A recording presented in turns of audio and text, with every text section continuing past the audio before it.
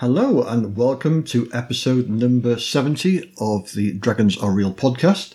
I'm your host, Pete Jones. So, as you may or may not know, that all of my audio podcasts get also posted on YouTube, which opens up to another audience. And I had a suggestion by one of my YouTube subscribers, somebody known as Hellbent, who said, "Could I suggest a topic for ICRPG for you? What about you cover the settings, in particular Warp Shell, in a detailed way? That could way be interesting." And this was further added to by Colin Sinclair, one of my face-to-face group, who said, "I'm also going to second that thought, a review of each of the worlds, just like the Blood and Snow episode. Also, your thoughts on the impact of the changes to the implied settings." Well, guys, I think that's a good idea, so let's have a look at this. As Colin said, Blood and Snow I've covered before, so if you want to hear that, that's in episode 58 and check it out in my back catalogue. So this mini-series, I'm going to cover the official worlds and settings in ICRPG, which are Alfheim, Warp Shell, Ghost Mountain, Altered State, and Vigilante City. So in this episode, we're going to look at the fantasy setting, Alfheim.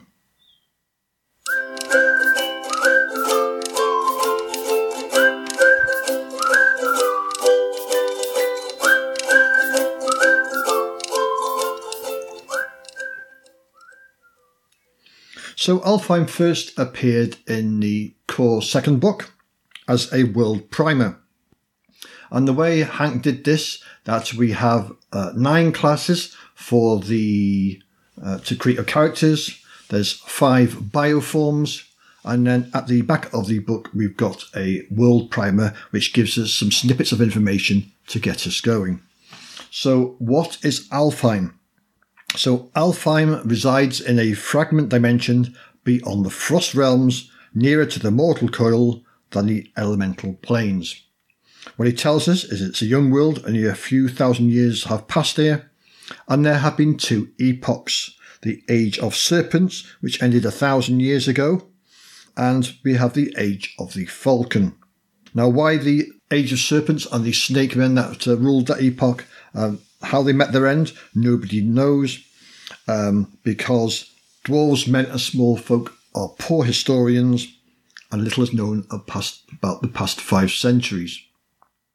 So it's a little snapshot of what Alfheim is, but in that little snapshot, what have we learnt? Well, we learnt that snake men used to be a thing, but they are no more, and why nobody knows.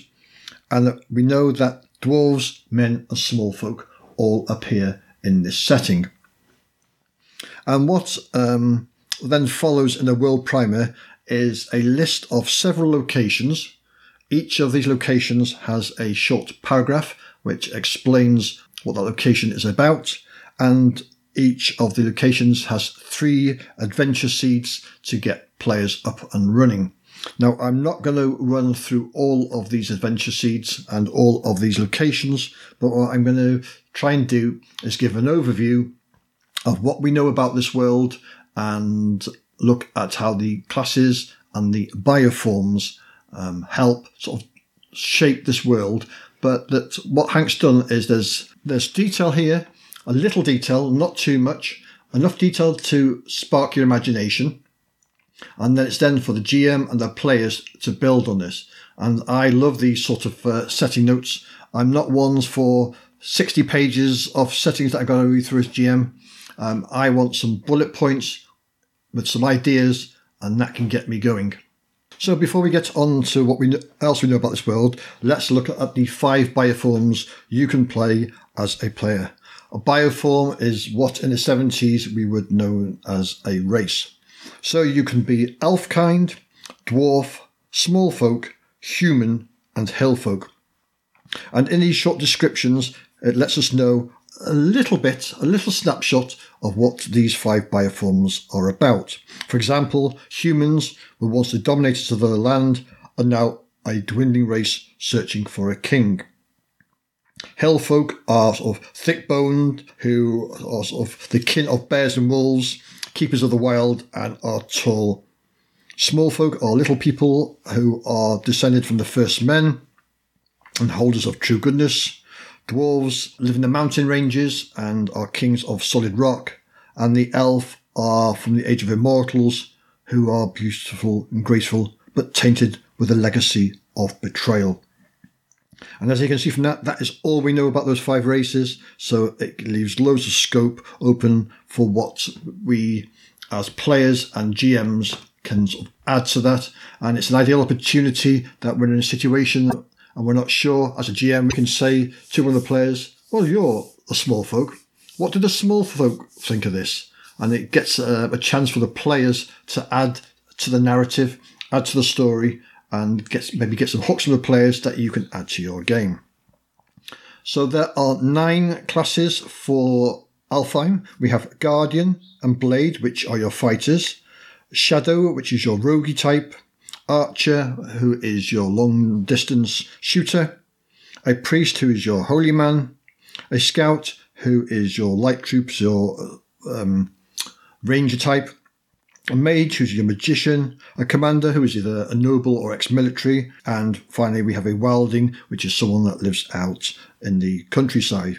And the way these 9 classes are done is each of them has some recommended gear and a starter reward. And the recommended gear and the starter reward help define the class of character. I mean, you can play it any way you want to, but if you take the recommended gear, then that gives you your flavour for the character, for that class.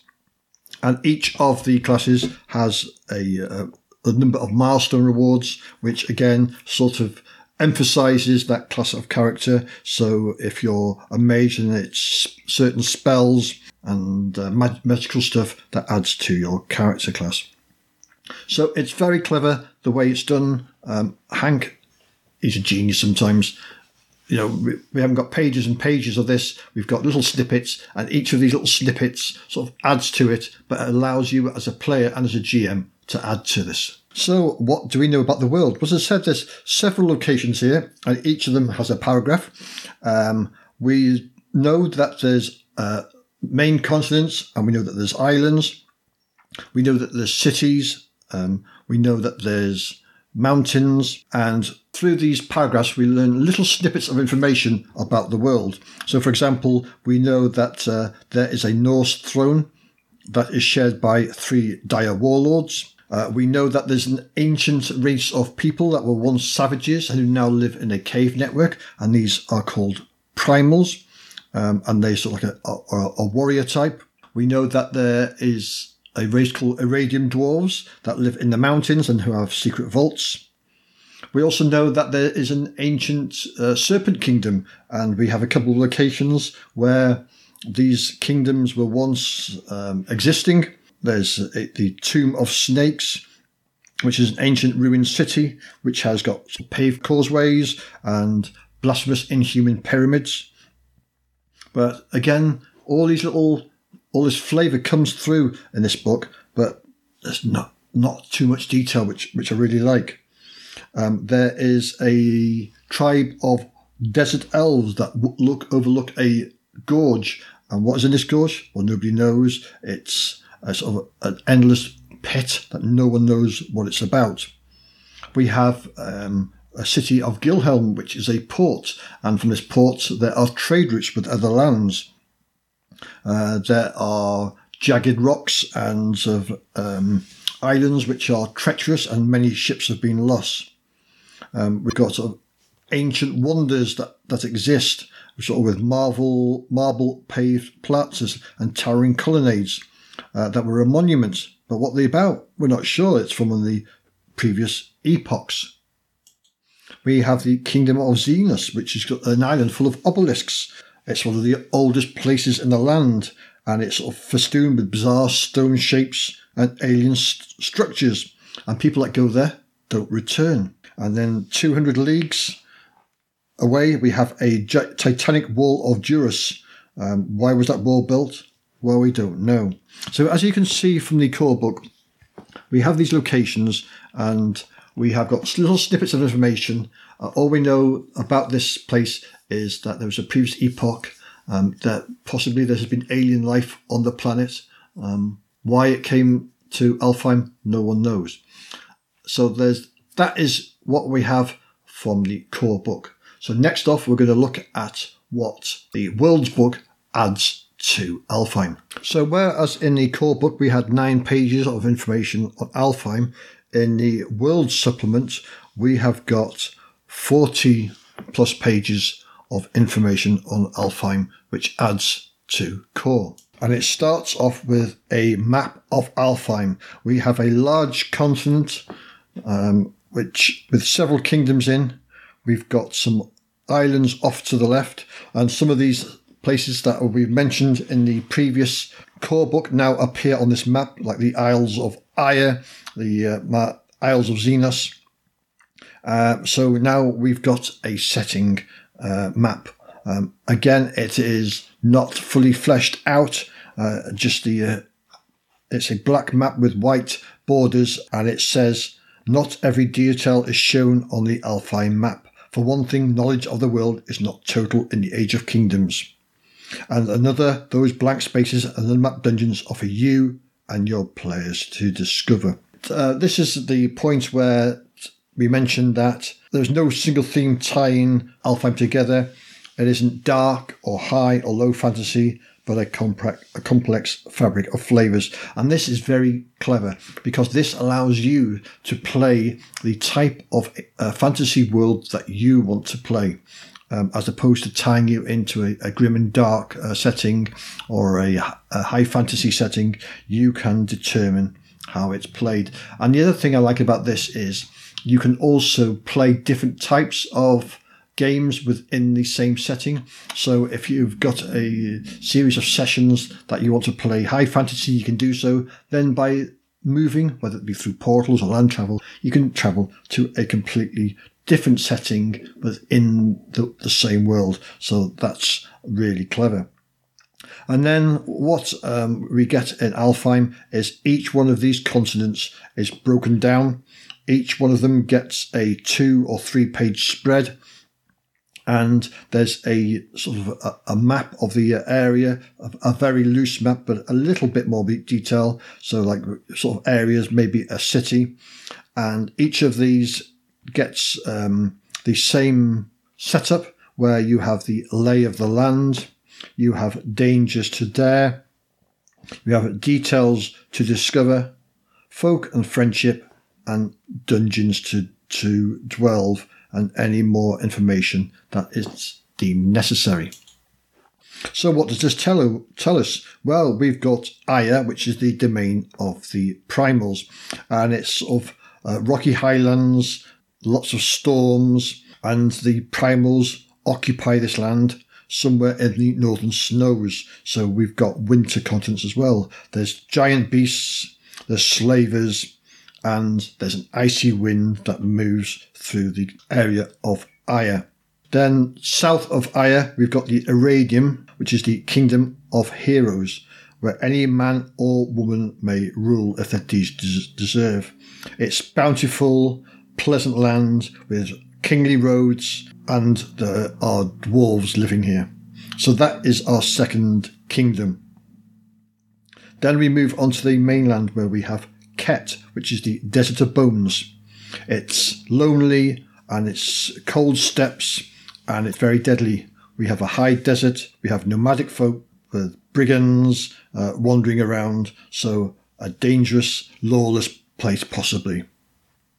Then we move on to Kath, the Tomb of Snakes. With the dune sea, we have sweltering jungles, it's uninhabited, you can die of thirst. There are undead lurking around, and the serpent folk used to reside there. Are they still there? Who knows? Then we move on to Nordheim, the Endless Woods, a large forested kingdom where true pioneers live up north. There's master shipbuilders and keepers of dark, violent secrets. We have vast forests, we've got shipping, there's patrolled roads. Then we have Athos, the island fortress of Elfkind, which is held in a magic power. There's shrouded isles, there's weird calm, there's sort of like a grey veil covering the islands, hiding them, and there's ancient wealth in the place. Then we have the Grey, the heart of Alfheim, a vast, diverse kingdom riven by the defiant hill folk of Numidia.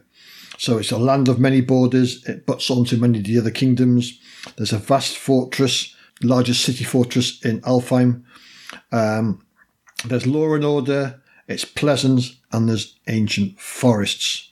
Then we move on to the Numidia, the feral highlands, where elk, wolves and men commune as one of those remote, desolate stones. So it's a rocky highland, untamed wilderness, a frigid wind with spiked walled borders. Then we move on to the Deadlands, a poisoned, cloying hell of ebony muck and rot. Dark forces take seed, and the land cannot heal. There's noxious swamps, razor thistles, sinking lands, and the charred wall on both sides of the kingdom. Is that to keep people out, or is it to keep people in? And then we move on to Xenos. Xenos, the star-fallen. The stones in Xenos are children of some faraway star or a time long before our own sun was born. With colossal jade and basalt blocks, mind-defying angles, it's unnatural, there's doorways, there's shifting shapes, it's all alien there. Then we have the Greenway. There are yet good and simple folks in our world, and they hold fast all that is best in life. There's hills and dales, there's farmlands, there's history there, and it's a rainy season, which is the land of the Greenway. Then we have Thursum, the goblin stronghold, what most consider to be a vile folk, in fact a noble, honourable and hilarious race. We have hinterlands, we have a great wall, we have barrows, and it's all up there in that location of Thursum.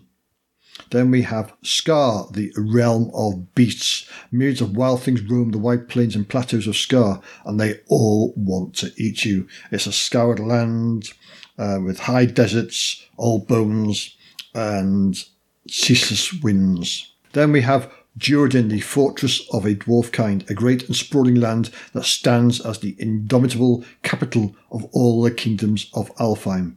It's a land of many climates. There's molten mountains, a mighty city, a large wall, an under-kingdom, endless coasts, big, large kingdom. Then we have Ollo, a frozen hell. None dare the ice hells of Ollo, for they are dead. For they are the dead realm of Manic, and grave to any who dares the snows. It's a frozen land with glaciers, a large castle, salt frosts, plains, and then we get to the end of the world, which is Krask World's End. Here is your place to create. Is it an evil stronghold, a last bastion of good, a dimensional fold or climatic anomaly? All doors are open, and that one we know there's a landmark which is a castle. It's mysterious, and that's for you to add to. And then following all this, we have a slightly more detailed map which covers all of the sort of minor maps put together, putting all the kingdoms on the map. So as you can see, we've got a load of kingdoms there, which have, each of them has got a description of what it is, some adventure seeds, and it really is a very clever designed fantasy setting, because, as I said before, you can run whatever type of adventure you want in there, any style, because you have each of these kingdoms which is so very different, and you can travel between them. So if you want to mix in your genres of fantasy, you can do so and throw your players. So that was the world setting. So finally we're going to have a look at the Quick Start 2e to see what that adds to Alfheim. So in the Quick Start 2nd edition, we have Alfheim, an Age of Kingdoms, which in the remote corner of the cosmos, a little planet called Earth, spelt U-R-T-H, is orbited by a shattered moon called Ironheart. The nations of this blue world rise and fall. The largest continent here is Alfheim, so this is the first time that we know, besides Alfheim, there are other continents. It's somewhere between the quiet of the primordial days and the smoke of the age of the machine it rests, where magic and mystery still holds its place. And this is where we introduce a new race, the Starfaring Tautons, who have brought this world into the cosmic conflict. And we have 6 facts that are known by all people across the realms of Alfheim. So again, this is now adding to our knowledge of the world. King Henrik is missing.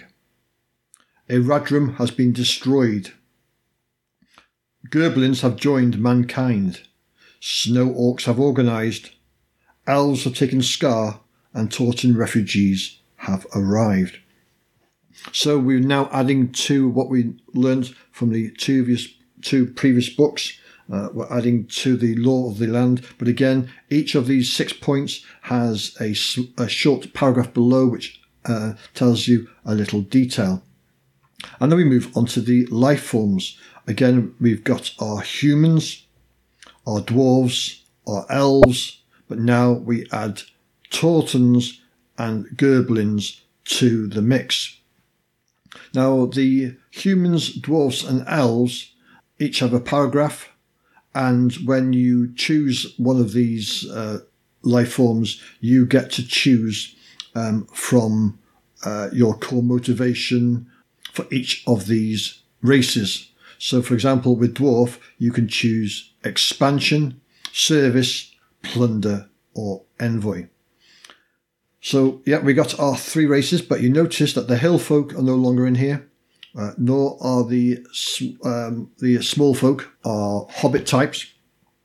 So, does that mean that these races cease to be? Well, I would say as these are mods, then you can still use your races from the core book, and I would certainly still want small folk in there because people love playing those hobbitses. But then we add our Tautens and our Gerblins. Now, Gerblins are the newest warrior queen of Thusum, and they are very similar to goblins. You can choose a knight, a gun priest, a royal errand, or a wall scholar. And our Tautens are our Teenage Mutant Ninja Turtles. They're sort of turtles from space that are motivated by the way, a stargazer, an apprentice, or proctor. And I can see how these are going to be, the 2 new races will be enjoyed by players, and it adds to the sort of mythos of Alfheim. The classes have in the core book are now modded with character types, and we have a warrior, a master of steel who can take a beating. We have a hunter who is a marksman with a knack for survival. We have a shadow, a master of stealth and subterfuge. One of my face-to-face players is going to love this. A bard, an inspiring and devious tale teller. We have a mage, a collector and conduit of arcane secrets. And we have a priest, a righteous avatar of divine might. And one thing that has, with the changes or the modifications in the quick start now, each one of these classes now, as well as your starting loot and your milestone abilities, now has a starting ability. And you get to choose one of your starting abilities. So, for example, the hunter can be a quick draw, a dead eye, or a trap expert.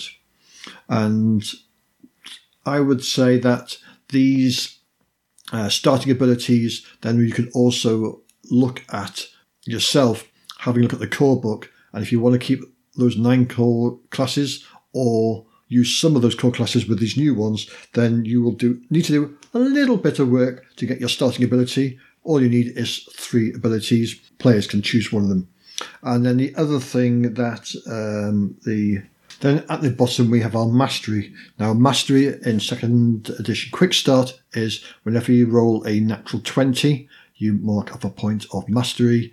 And then when you've got, is it 10 points or 20 points of mastery, then you can pick one of these mastery abilities. So, for example, the priest has a choice of elemental, healer, or monk.